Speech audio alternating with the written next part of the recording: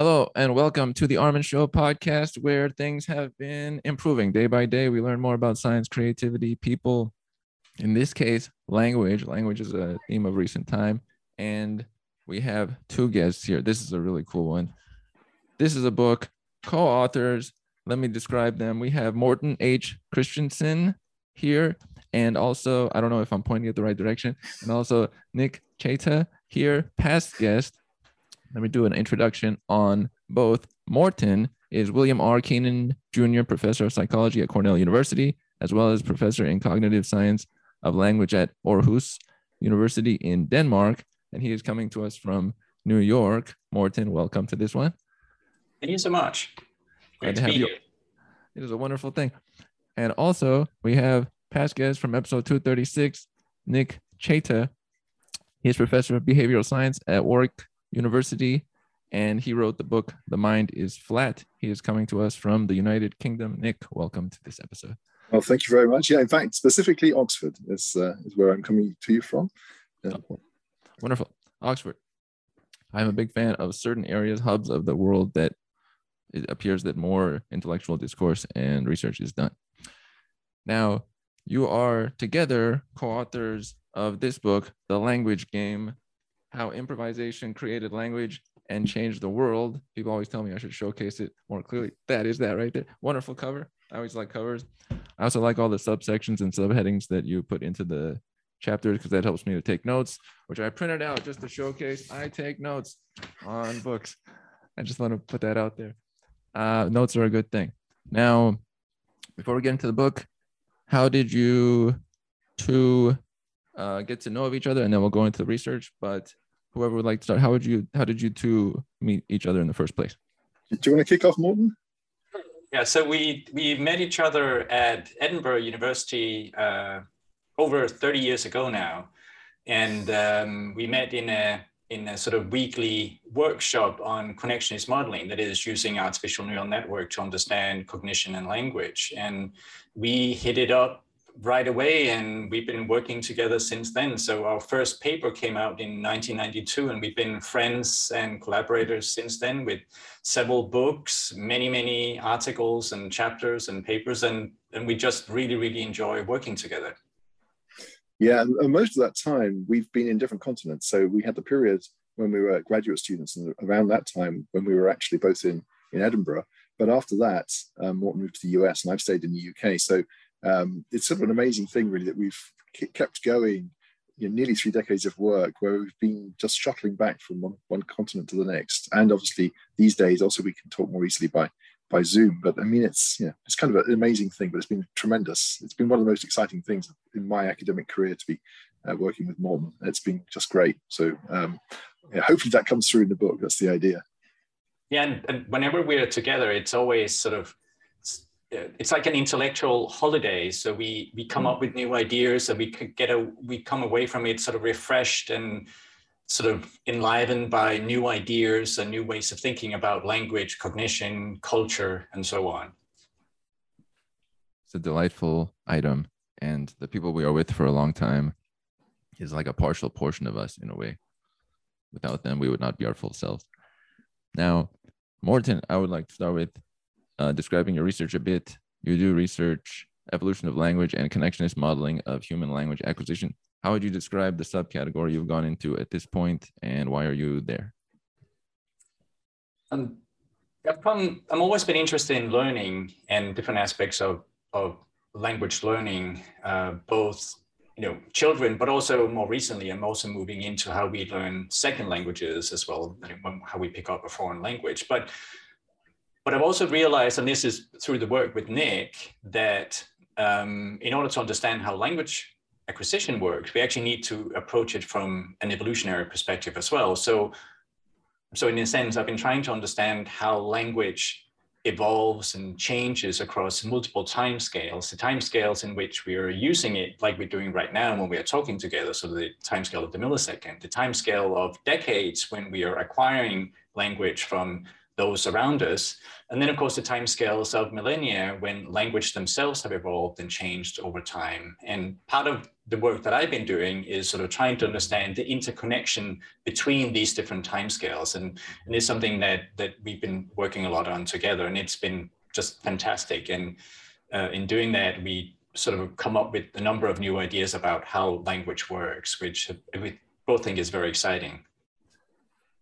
This is a cool thing. Without language, we would have no mode of communication, and it's the only way that's propelled us forward as compared with other organisms out there.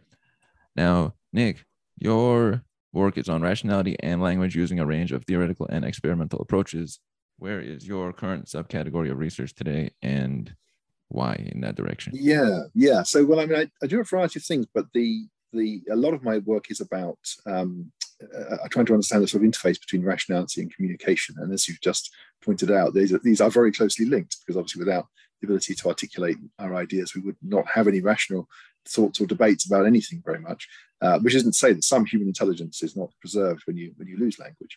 And in this particular context, I think the thing that I suppose I'm most focused on is the sort of charades element of the book. So one of the things we'll talk about later is the idea that although charades is a game you play without language, actually, even when you're using language, it's sort of mostly charades, but just a few linguistic clues.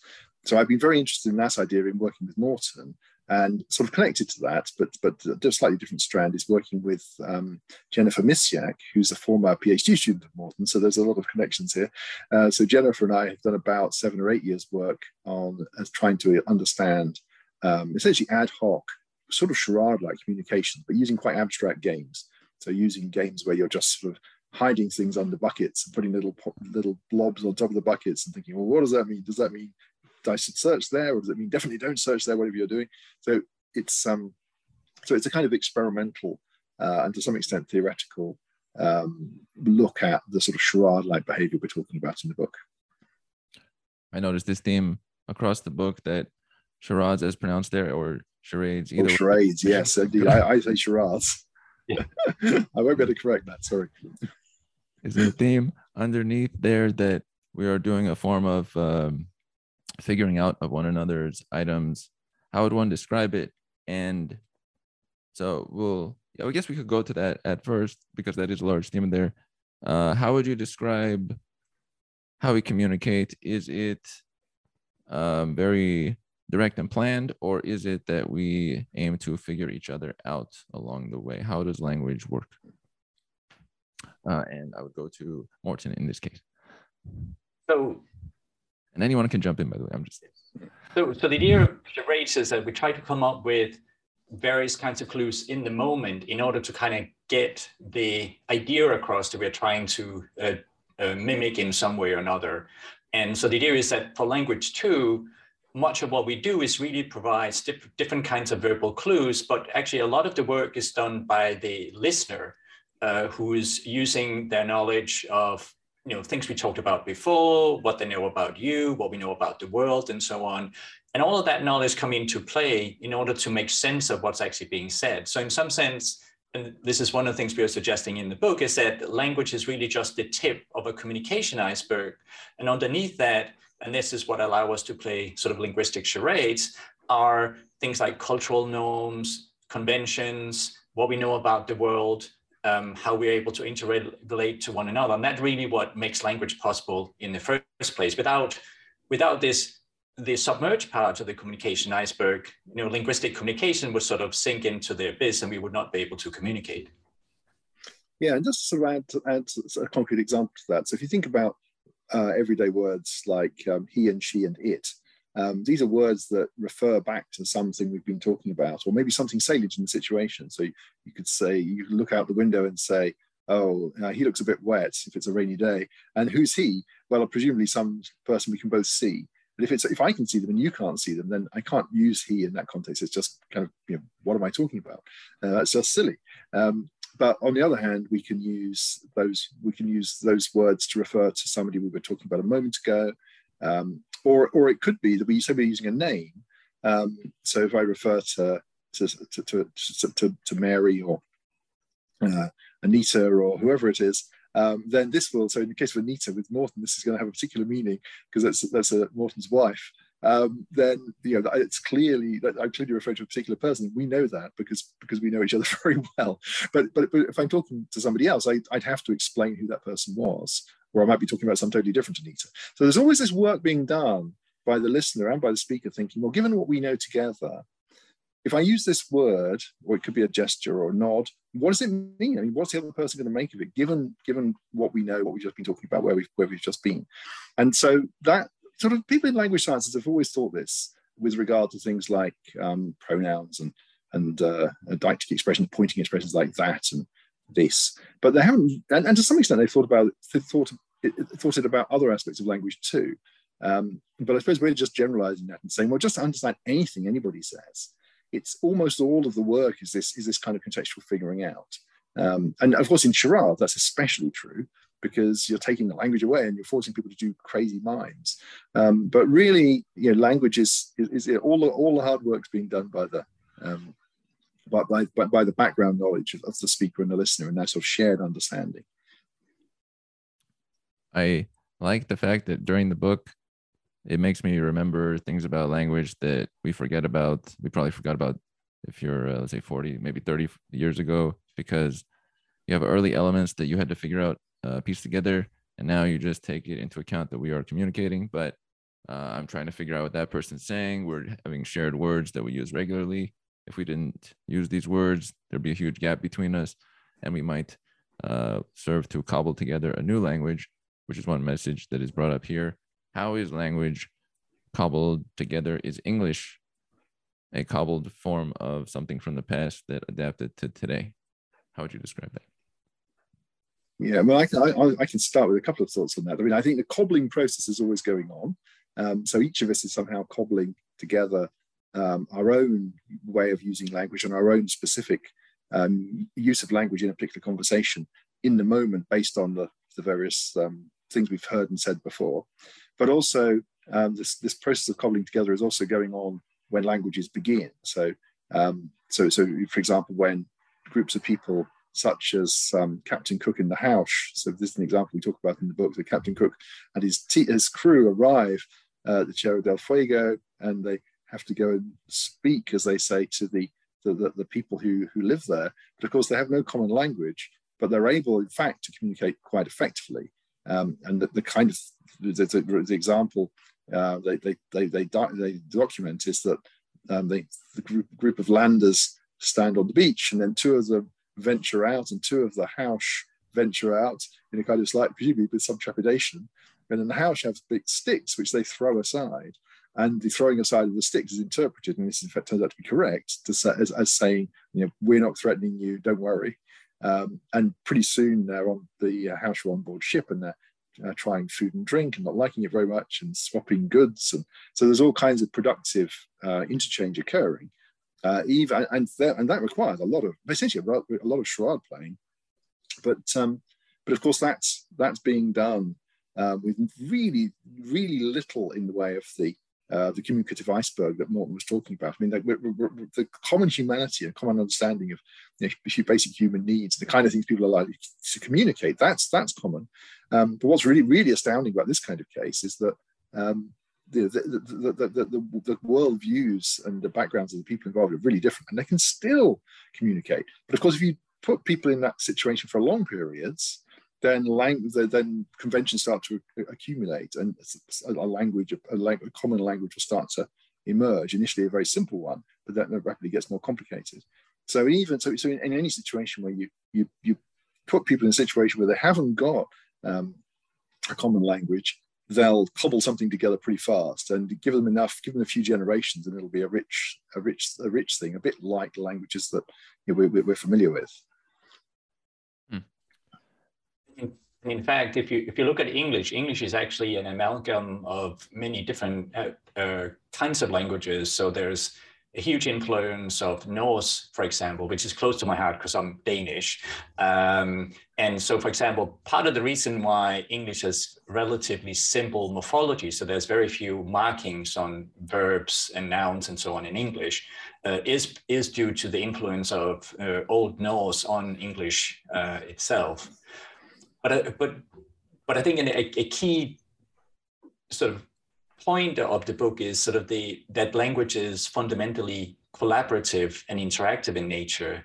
And it may seem sort of fairly straightforward. When we think about language, we think about language that we use for communication, but actually within the language sciences, the way language has been studied is often as monologue rather than dialogue. So many experiments are about somebody sitting on their own, just listening to stuff or saying stuff, but there's relatively little interaction going on. So part of the contribution of the book is sort of to highlight again the fact that language is for communication. And once we start taking that into account, we can see that this notion of language as charades provide new insights into language evolution, language acquisition, and language use. That theme of the moment is a wonderful one in the book, such that if you look at things from a far away time scale or what happens over a decade, you can't tell of what's happening right at each decision-making moment, which language is that. And also the dialogue versus monologue. Monologue is just an example of it being used, but dialogue is the pairing, the Venn diagram with two people doing that, or 3 or 10. So then you can get actual functional nature out of it versus just maybe an idealization or what it could be in some like dictionary type form. That's a nice comparison there. Yeah, just I added to that, and I think the thing that from our perspective, you can't really understand monologue without understanding dialogue first. So supposing I'm saying to you, oh, could you pass me the cup? You might think, well, cup has a meaning and pass has a meaning. There it is, right? And so that's a good example. So that is something that's very uncup-like in terms of a prototypical cup. So you've just shown me what looks more like a water beaker or something. I don't know what that's called. But in the context of we're looking for a receptacle with some liquid in it that you drink, then that's beaker-like thing. Canister is a cup, right? That's fine. And similarly, if we had something that looked like a teacup in the room with us, that if I say, oh, the cup, you'd pass me the teacup because it's something that looked more prototypical would dominate.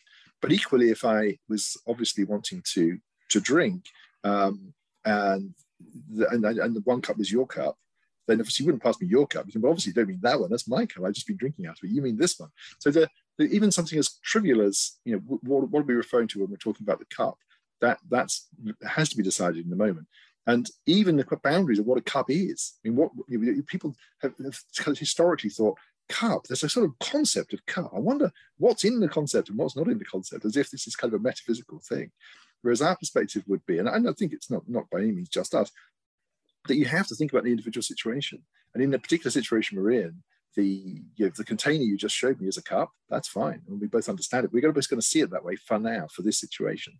But there are plenty of other situations in which it isn't. And thinking, oh, but what's the real truth? How does language work in the abstract? Don't worry about these particular dialogues. Just in the abstract, what does it mean? And the answer is, well, nothing really. It just doesn't. That's the primary function of language is dialogue. So if you abstract away the interaction, then you kind of don't have anything left. This is a great one. This makes me think of how they say a boat is great in harbor, but that's not what they're built for. It can stay clean and never have damage, but the whole purpose of it is transport or taking you there or whatnot. So if you're not using for that, it doesn't matter how clean or long it lasts. Now you've just turned it into like a residence. That's not what it's set up for. Language is a functional movement. Very nice example, yeah. In the moment. I like these. They help me put things in togetherness. Now, one thing that comes to mind is there's a somewhat of a theme of language and how it relates to us as people. Would you describe it as a layer on top of us, or because there's alternate views on this, but yeah, is it a layer on top of us that we built over time, or is it something somehow functionally already part of us? How would you speak on that? Morten. I think that's an interesting question. So in some sense, language allows us to do much more than we could do without language. So once we sort of get the idea of language, and this is probably a very slow and very gradual process, and very likely language might have evolved separately in separate groups of early humans several times. But then once you get language, suddenly everything changes and we can start negotiating how we want to do things, how we want to go for a hunt. We can negotiate, I can borrow something from you, I can express it in a much more easy way than if I was just taking it from you and you figure out, why are you taking this from me? But can I just borrow this from you? And so by having language, that completely changes how we can interact. And it also allows us to build up further ways of interacting. So this is how we can get society, we can get laws, organizations, and so on. So without language, we couldn't really do this. So in a sense, it is building on top of our brains. It is in our ways of interacting. But once we get that, it changes also what it means to be human, because now we have this amazing ability to communicate and to build up systems that can allow us to even develop further. On one note about that, what is it about humans, this is pulling back a bit, that makes us able to use language and left all other organisms unable to use it in the way that we do it? What separated us?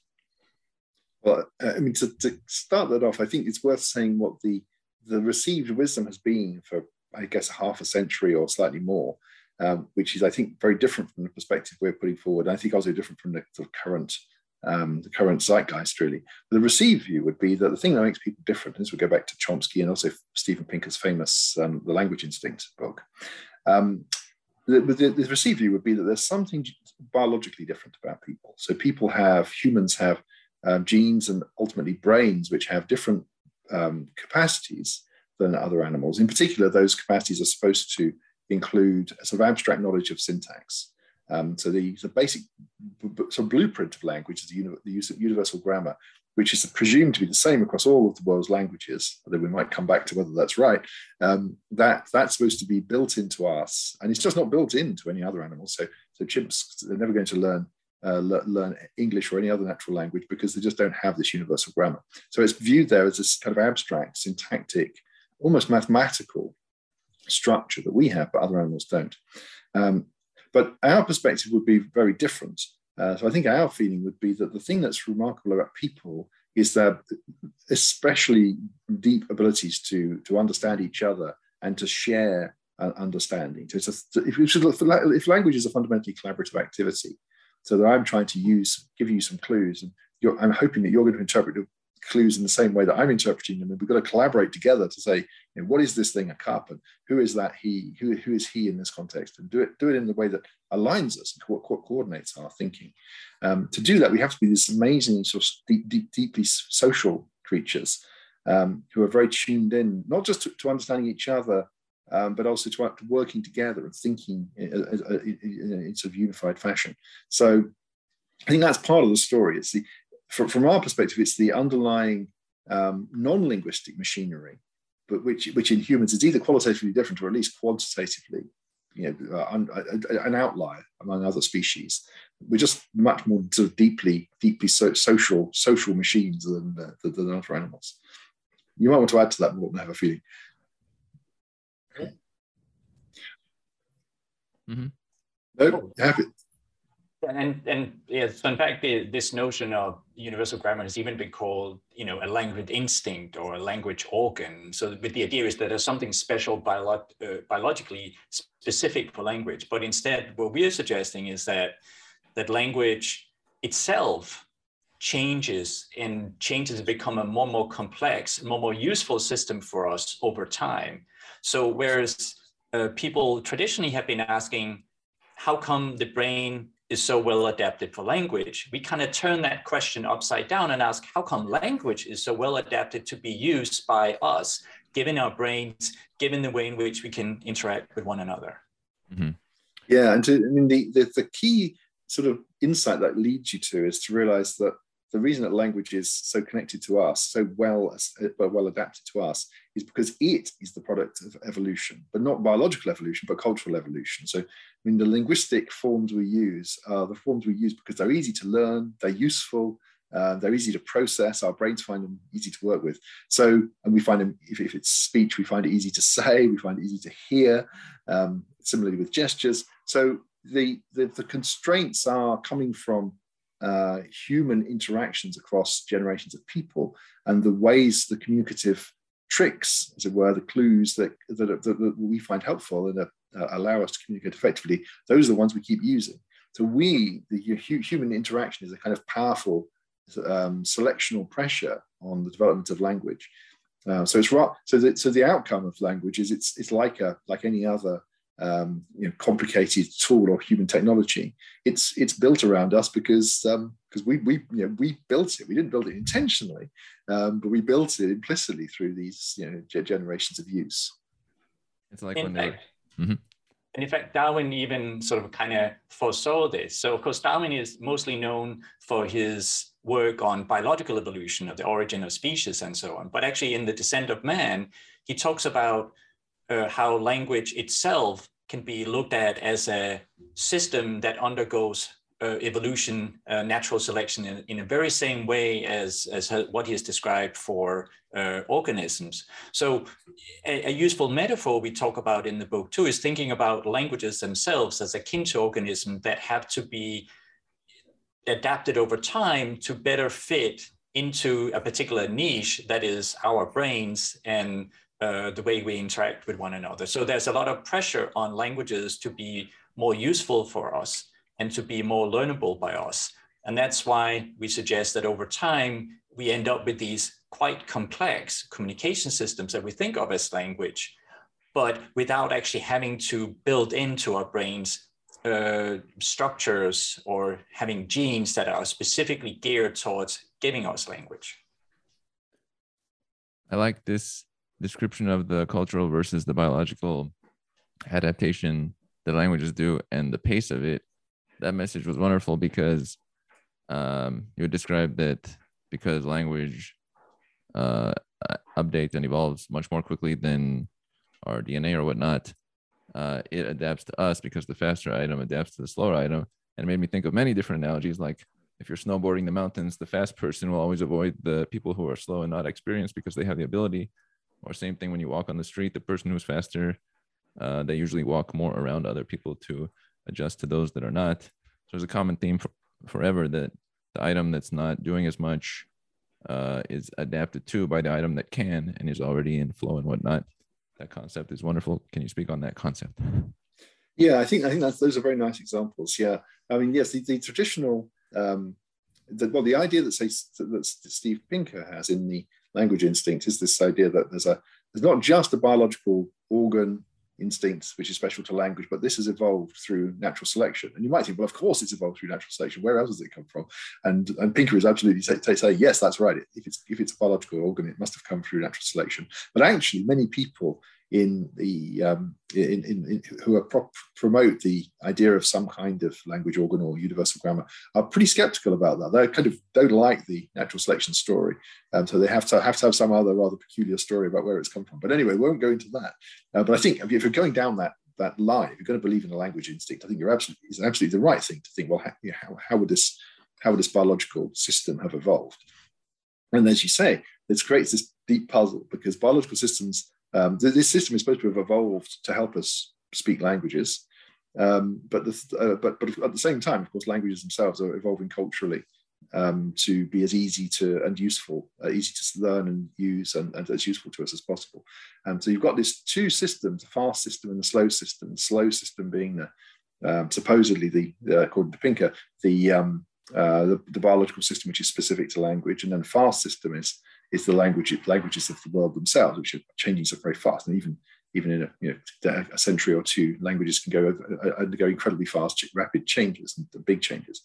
And so the classic story, and it's a very clever story by Steven Pinker and Paul Bloom, is that there could be a process of sort of co-evolution between these two systems, so that they can kind of move together. So you start off with a little bit of language, but then your brain starts to become biologically evolved to use that language better. And then your language might evolve a bit more, and then the brain will become a bit more evolved too. So the idea would be these fast and slow systems are somehow helping each other forward. And this is an idea based on a notion called the Baldwin effect, which is much talked about in evolutionary theory from time to time. But the problem with this, exactly as you were pointing out, Armin, is that if you've got two systems, one of which changes quickly and one of which changes slowly, then the way the evolutionary dynamics actually works, is it just like your skiers, is that the fast system adapts rapidly to the slow system, and the slow system just sits there doing nothing. So the biology just doesn't do any evolving. So there's something sort of fundamentally misguided about this. We've done computer simulations of this to explore it, but you just can't get that co-evolutionary story to work. So you have to have a story in which you say, well, once cultural change starts to run quickly, then you can't build in language specific knowledge. You just can't do that biologically through evolution post hoc. And there are other reasons too. We have various arguments about this, but the very obvious one is that if there is this co-evolutionary process where our brains adapt to our language in a kind of mutual way, then once human societies have split, and human societies have split many times over very long periods of time. So it's not that we had one society all living in a single village for millions of years. People have been distributed across Africa and across the world. Once you have splits, then you're going to get different languages, clearly, because they change so fast. And then you're going to get different biologies associated with those different languages. And then you're going to have the problem that people in those different regions won't be able to learn each other's languages because their brains have adapted to different linguistic environments. And that is just not true. So if you take someone from any part of the world and plop them in as a baby into any other part of the world speaking any language at all, they're absolutely fine. There's no sign whatever of this phenomenon. So that's another reason why this kind of co-evolutionary story doesn't really seem to make sense. Just to bring the point a little further home, so if you look at just some numbers, so it took about 7,000-8,000 years for languages as diverse as Danish, Waziri, Persian, Hindi to evolve from a common Proto-Indo-European ancestor. Whereas when we look at human evolution, we can see it took hundreds of thousands and millions of years sometimes for changes to the Homo lineage to emerge into sort of the modern humans that we have today. So there's a huge difference in terms of the time scale of change. And so what happens is that the cultural product, language in this case, ends up being a moving target for genetic evolution. And so whenever you end up, so if you fix on a particular kind of language, then the language of the community is actually moved on, and then you're sort of set for the wrong language. And that will, of course, be a problem along the lines of what Nick was suggesting. Lack of adaptation is a huge limitation. I've seen many quotes about like adaptation linked to our successfulness. You just can't, the moment changes, and if you're not for that, you're like a hammer with no nail. The analogy broken, but you wouldn't be ready for that moment. One question is, if the universal grammar concept is not fitting, is it like, are you bringing a large counterforce at this time to the past thinking, or is this now a shift in how the thinking is happening? How would you describe? Is it more that you're in a smaller percentage of linguists speaking this way, or it is now the new thinking? It's a very good question. I think it depends which part of the language sciences you're in, really.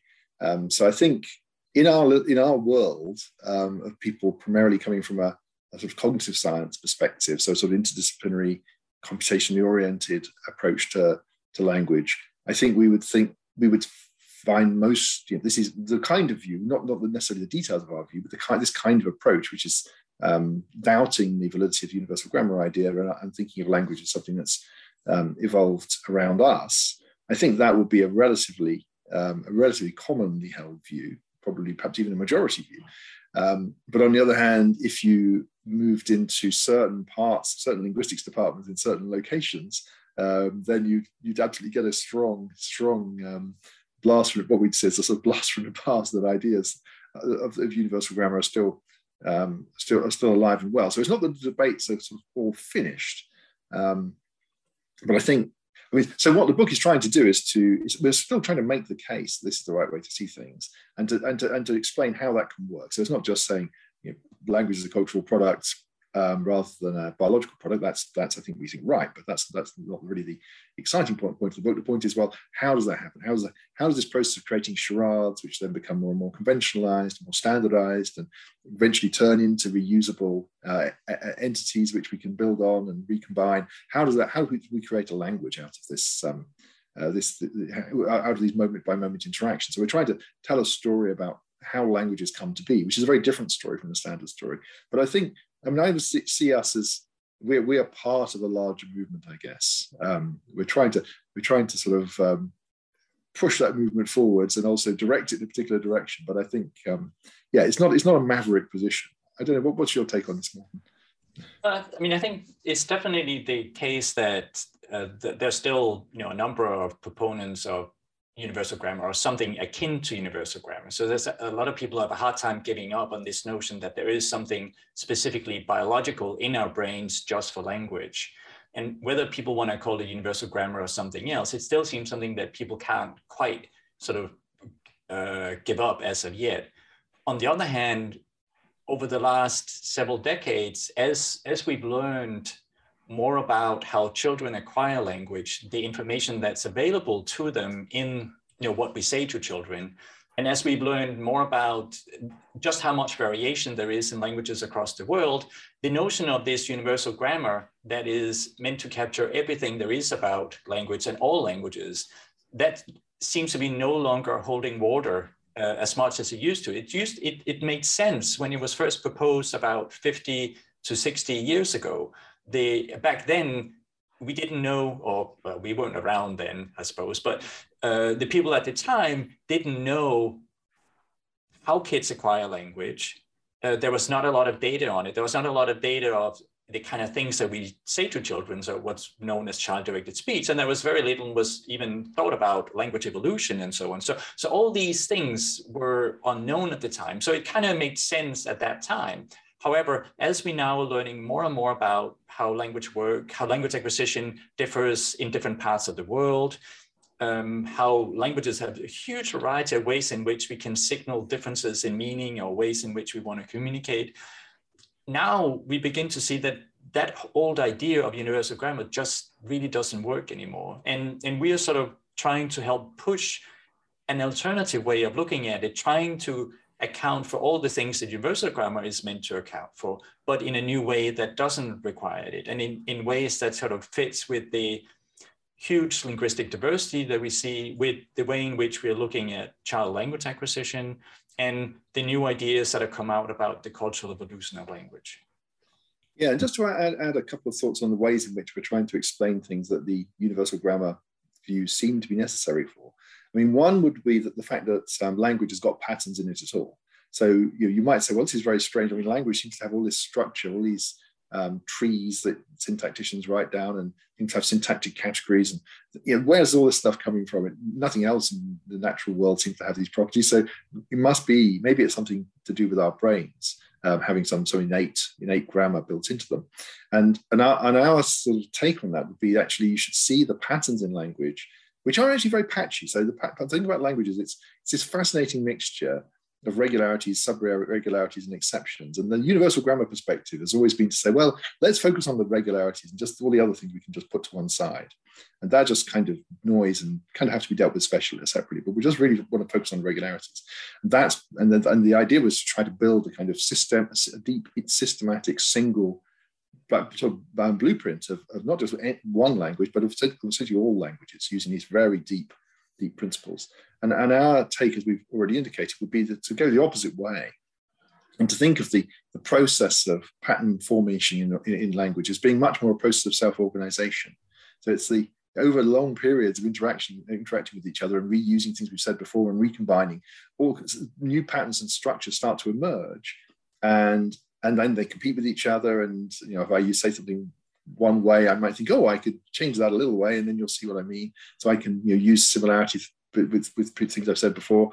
And this whole process is going to lead to orders to start to appear, but in a partial way. There'll always be exceptions. There'll always be chaos, because this is sort of order emerging out of chaos, rather than a kind of order being imposed top down. And this is very much a Santa Fe way of looking at the world. So, I mean, Morten spent a long period as a Santa Fe fellow. So Santa Fe Institute, of course, you can talk about this a bit more fluidly than I can, Morten, but it's really it's the home of self-organization and complexity theory. But that mindset is very much sort of at the core of what we're saying. That's where the order comes from. It's the order is coming from self-organization rather than from a top-down sort of plan in the brain. And the other thing is thinking again about the question of acquisition. The puzzle that people like Chomsky were very concerned about was, how on earth can children learn the complex grammar of a language from a finite number of rather noisy examples? So they only hear a finite number of things, and people make lots of mistakes and errors, and they somehow mysteriously learn this incredibly complicated grammar. It seems like, if you think about it as a sort of a scientific problem, how do you theorize the correct grammar from this scrappy data? It seems hopeless. But what we've discovered, I mean, collectively, is not us personally particularly, what has been discovered in the field is that children are not really learning languages like that. They're learning in a much more item-based way.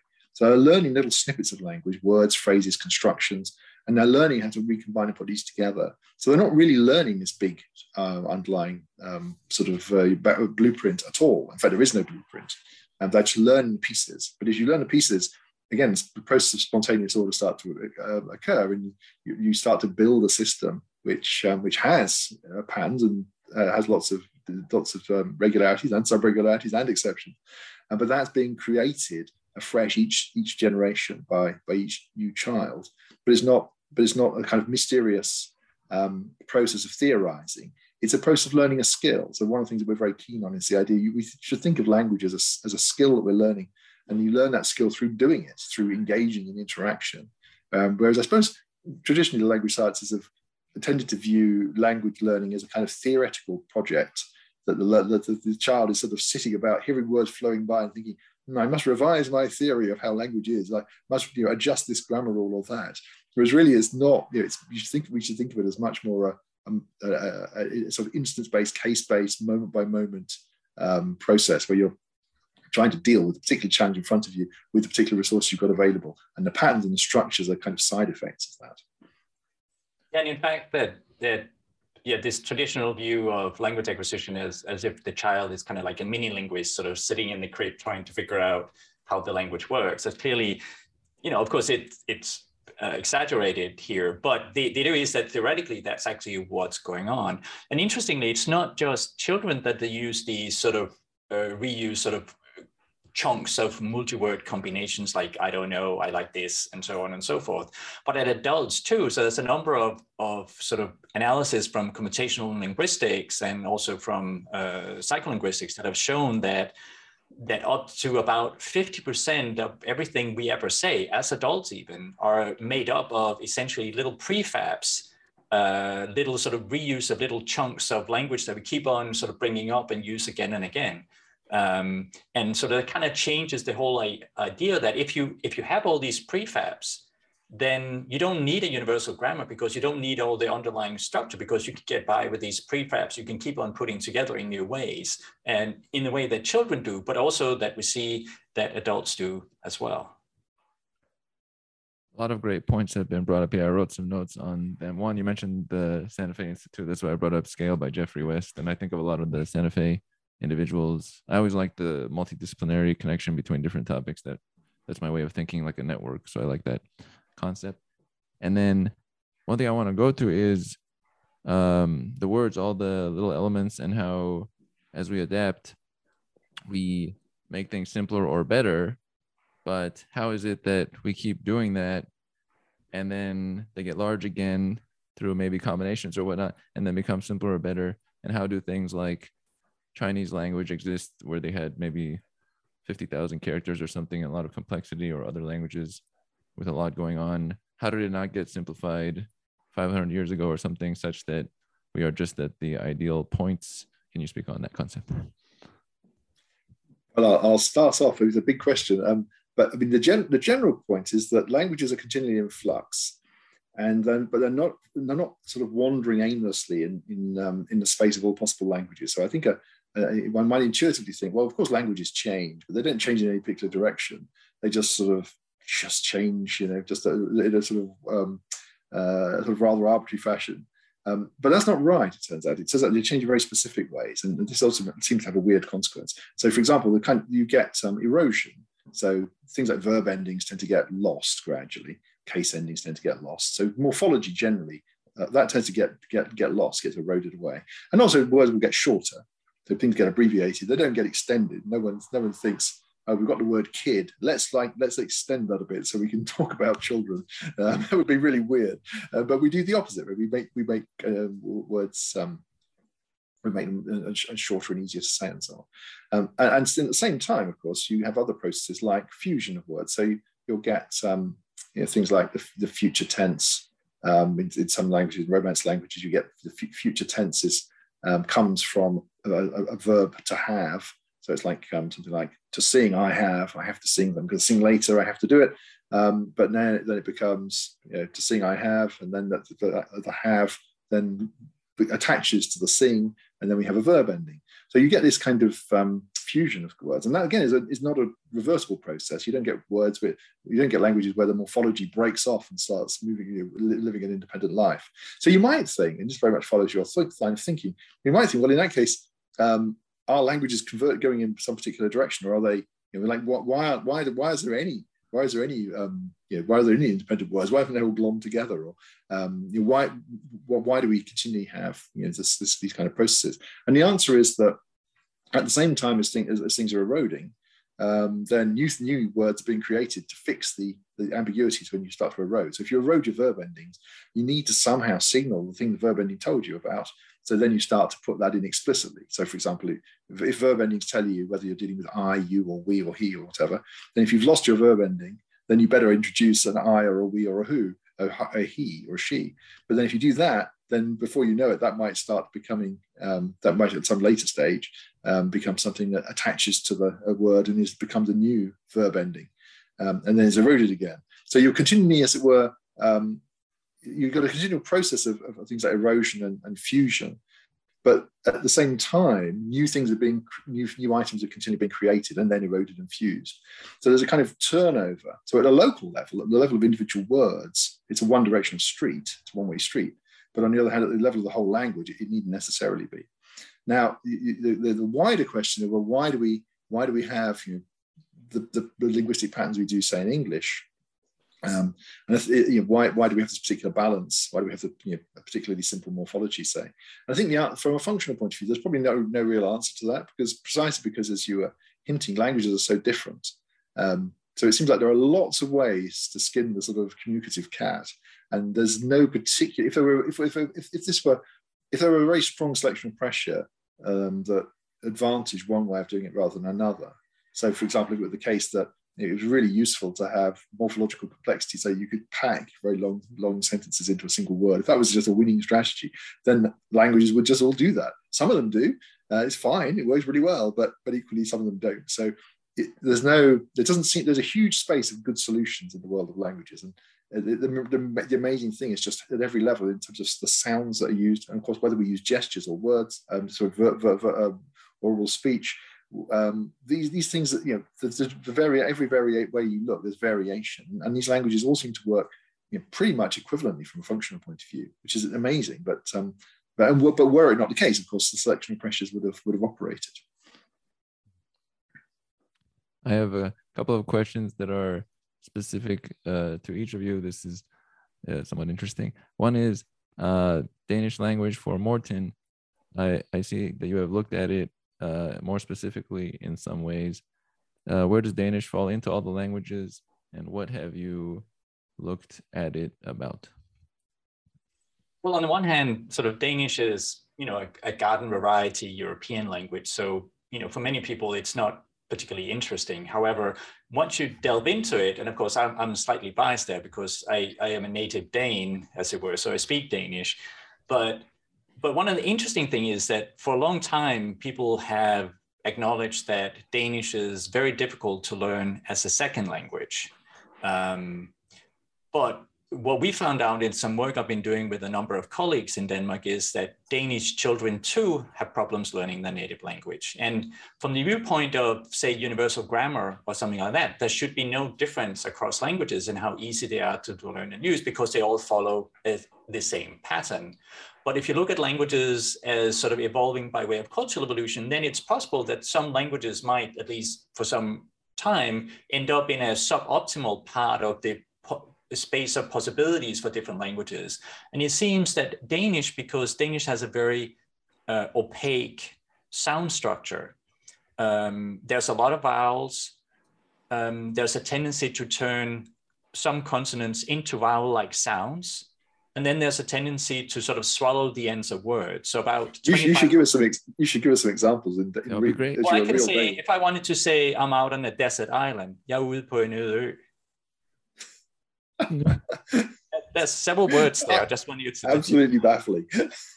And so what happens is that because the sound is so opaque, it's difficult for children to actually figure out where words begin and end, just like you probably couldn't figure out where the words were and what I just said in Danish. And that slows them down. So even compared to children learning Norwegian, which is a very closely related language, the societies are very similar educational system, it is similar grammar, similar vocabulary, but in Norwegian, they actually produce their consonants. But in Danish, many times we don't, as you probably could hear, and so that delays children. So they're behind in terms of vocabulary acquisition. They learn the past tense in Danish about 2 years later than their peers from Norway or Sweden. And then we looked at as adults that this difficulties during acquisition changes how adults too process their native language. They seem to rely more on context because the input, the speech, is so ambiguous, so that I have to rely more on trying to figure out what I think you might be saying, what we talked about before, and all sort of things. So for Danes, it's a little bit like playing charades in a darkened room. You have to do much more guessing to figure out what's going on. And so what that suggests is that not all languages are the same. They're not built from the same sort of cloth, so to speak, but rather each language will differ in how we learn and process it. And that means that the way our brains end up looking will be subtly different for each of these languages. And again, that kind of counters from a different perspective, this notion that we all have this built-in grammar that leads us to the same ways of using and learning language. And that's why I find Danish so fascinating, not just because I'm Danish. I've thought about this, such that maybe a person who learns a certain language, it actually affects a little bit of their life direction, a little bit of maybe personality, a little bit of risk taking, or all the elements of what we are. There might be some link there. I'm not sure 100%, but I've thought about that before. Interesting one. Now, this one to Nick, I wanted to relate to, is there elements of the mind is flat that are related to the language game in any way? Yeah, absolutely. Yes. I mean, the work that Morten and I have been doing, of course, predates The Mind is Flat by a long way. So we've been working on these kinds of ideas, though they've changed over time for, as Morten says, about 30 years. But one strand of that thinking, which very much is the charade strand, is this idea that we're improvisers. So the idea that we're generating language in the moment, on the fly, and that's the primary sort of datum, really, is that how do people do this? So that's the primary challenge.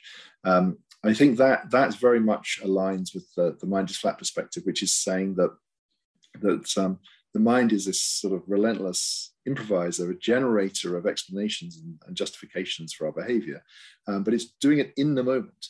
And if you say, so one connection is that in a way we're tricked. The amazing facility we have with language sort of tricks us into thinking that we're reporting on a sort of deep and fully stable inner world, whereas we're actually just we're amazingly able to improvise stories, but we're doing it post hoc.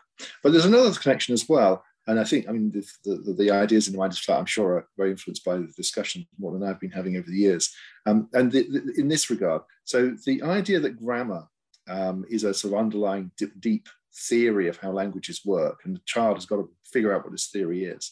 That's a particularly clear and actually particularly influential example of a much more general idea in cognitive science, which is that, for example, if you're a child learning mathematics, you've got to learn the sort of underlying principles of mathematics from the sort of scraps of experience and that you encounter in bits of teaching. And if you're learning how the physical world works, you've got to learn a theory too. So this idea that there are these underlying theories, which grammar is one, that drive our behavior.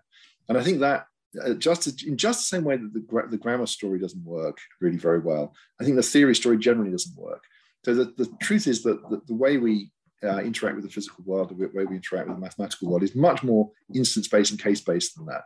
So we think, oh, I recognize this formula. I think you're supposed to do this. So I seem to remember you can move this to the other side of the equation and put a minus in. I think that seems to work.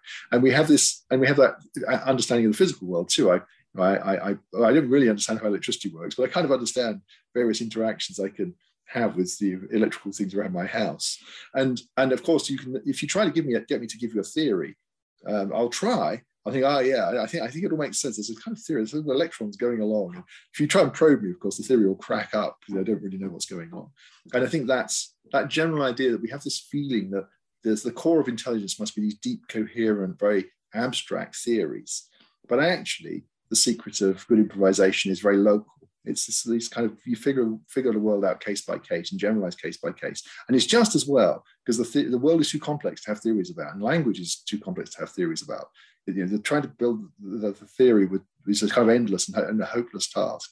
So what makes us special is our amazing creative improvisational abilities. Has some elements of Occam's razor of going toward the simplest item. Yeah. One thing that I wanted to add in, quite a few times child learning of language was mentioned. Can you speak on that, actually both of you if applicable, on why is that so different? Is the adult space not relevant? Is it 5 times as hard for an adult to pick up language as a child? Is language really geared towards first years? Can you speak on that? I think there's at least a couple of things that are relevant there. So on the one hand, the notion that languages themselves have been adapted to our brains, once we take that into account, they've of course been adapted specifically for children at some level. So they've been adapted to be learnable by children as such. And of course, as adults, we have much more experience with the world, our brains have changed and so on. So that's part of the reason. Another important thing that I think is often overlooked when we talk about how it's harder to learn a second language, say in high school or later in life, and that is that when you're a child learning a language, that is your job. That is one of your main jobs. You spend so much time sort of listening to adults around you or other kids, trying to figure out how it works, how to say things and so on, how to use it in the moment. And that is a huge part of what children do early on. But as adult, like if you're learning it, say in high school, or if you're learning it, sort of evening class or something like that, that's just a tiny chunk of your time you put into this. And it's not as important to you as for the child. The child is trying to figure out, what are these noises that these adults around them are using? How can I try to make myself understood? And so it becomes crucially important for that child to be able to use language and to pick up on these patterns that we use in order to communicate with one another. But if you're learning, say, French in an evening class, then yes, you want to learn it because maybe you're going to France, maybe you're going to somewhere when they speak French, but it's not going to be as important for you in the moment as it is for a child. So I think there's differences in motivation. And then, of course, also another thing that is also often overlooked as well is that once we learn our native language or languages, we become really good at it. And so we become really good at dealing with the sounds of our native language, with the ways in which we sort of kind of group words together to the kind of patterns that are relevant for that language. And those kind of processes oftentimes don't work very well for other languages. So the fact that we become experts in our native languages actually makes it harder to pick up on other languages, because the kind of patterns that we're used to using and the particular kind of things that work really well, say for English, may not work that well for Chinese. And thus we have to overcome that, and that's much harder. Whereas when you're a child, even if you're learning multiple languages, you haven't really sort of fixed into these patterns yet. So they're malleable enough so that you can accommodate multiple languages at the same time. So these are some of the factors that I think from the kind of perspective that we lay out in the book can help explain why it's harder to learn a language as an adult compared to when you're a child. It's a great comparison there. It's nice to learn languages, and I see a future where we can connect with more individuals of different languages. On this one, could you each provide a closing point on what you would want individuals to take from the book? I will start with Nick. Well, I think people should be amazed of the astonishing human achievement that language is. I mean, we take it for granted, or often take it for granted, but really it's spectacular. It's probably our most important invention. We have intuitively little conception of just how remarkable it is that each of us manages to pick this thing up and manipulate it and use it to guide our lives. But also as a collective society, we've built in all these extraordinary subtle distinctions of meaning, which allow us to navigate just such complex aspects of science, mathematics, law, subtle social relationships. It's just this most spectacular feat. And of course, once we've done that, that allows us, as Morten was saying earlier, to then build such rich cultures on top of it. So I think having an appreciation of just how amazing it is that we've done this. And we don't know if there are any other creatures in the universe who have. Maybe there are lots, but it is a spectacular thing to have been able to actually create such a rich communicative system. I think just to add to that, so I mean, this is very much what I'm thinking as well. But I think in addition to that, I also feel that the book has a very positive message in the notion that language is fundamentally collaborative. And I think sort of looking forward, if we can sort of return to that notion that what language is for collaboration, is for interacting with one another, then that maybe can help us to overcome some of the the problems that we are facing going forward. And even if we think something like fake news only works because we tend to trust each other when we are communicating. So part of what language is built on is trust, that when I'm saying something, you can sort of assume that what I'm trying to tell you is, what I think is correct for all intents and purposes. And of course, so when we come across fake news, we might take that for granted unless we're able to sort of figure out that it's not in some ways. But I think overall, the fact that language is it's such a collaborative tool that we have, that is a sort of a positive message that maybe can help us get together and sort of move forward in a more peaceful world. Of course, right now it's not as peaceful as it could have been. But I think ultimately in the future, if we are going to overcome all of this, language will be a crucial part of that. I just have to throw in this one, just came to my mind. Also, just to add in, is there such a thing that maybe 10 years from now we'll be able to speak to individuals in German or wherever through some sort of automatic translation that will be smooth? Any thoughts on that? The answer is I don't think we're that far away from doing that, but not necessarily very perfectly. So I think, the text, the sort of going from speech to essentially abstract text and back is now pretty good, and translating is pretty good when you look at the sort of effects of work, the kind of achievements of Google and similar teams. It's pretty remarkable. It's not going to be perfect. It's always going to be making mistakes because it doesn't have this charade-like understanding that humans have. So if you're trying to converse, I think the tricky thing is so having a kind of abstract conversation about something over a telephone, that might work quite well. What's going to be very difficult, and I don't think we have the technology or understanding how to do this at all, is how to essentially have a chat. So we're having a chat where all the action is the people we know in common, the thing that just wandered by into our field of view, all of this informal stuff where all the context is doing all the work. Then the machine learning approach, which is basically working by vast amounts of data which are not context specific, then that becomes very difficult. So I think having something a bit equivalent to exchanging speeches, I think we'll be able to do that pretty well. But I think trying to have a genuine, warm conversation or interactions with each other, that's very hard. I don't see any prospect of that anytime soon. Fair point. I had to add that one in. I have many questions, but this is wonderful information for all.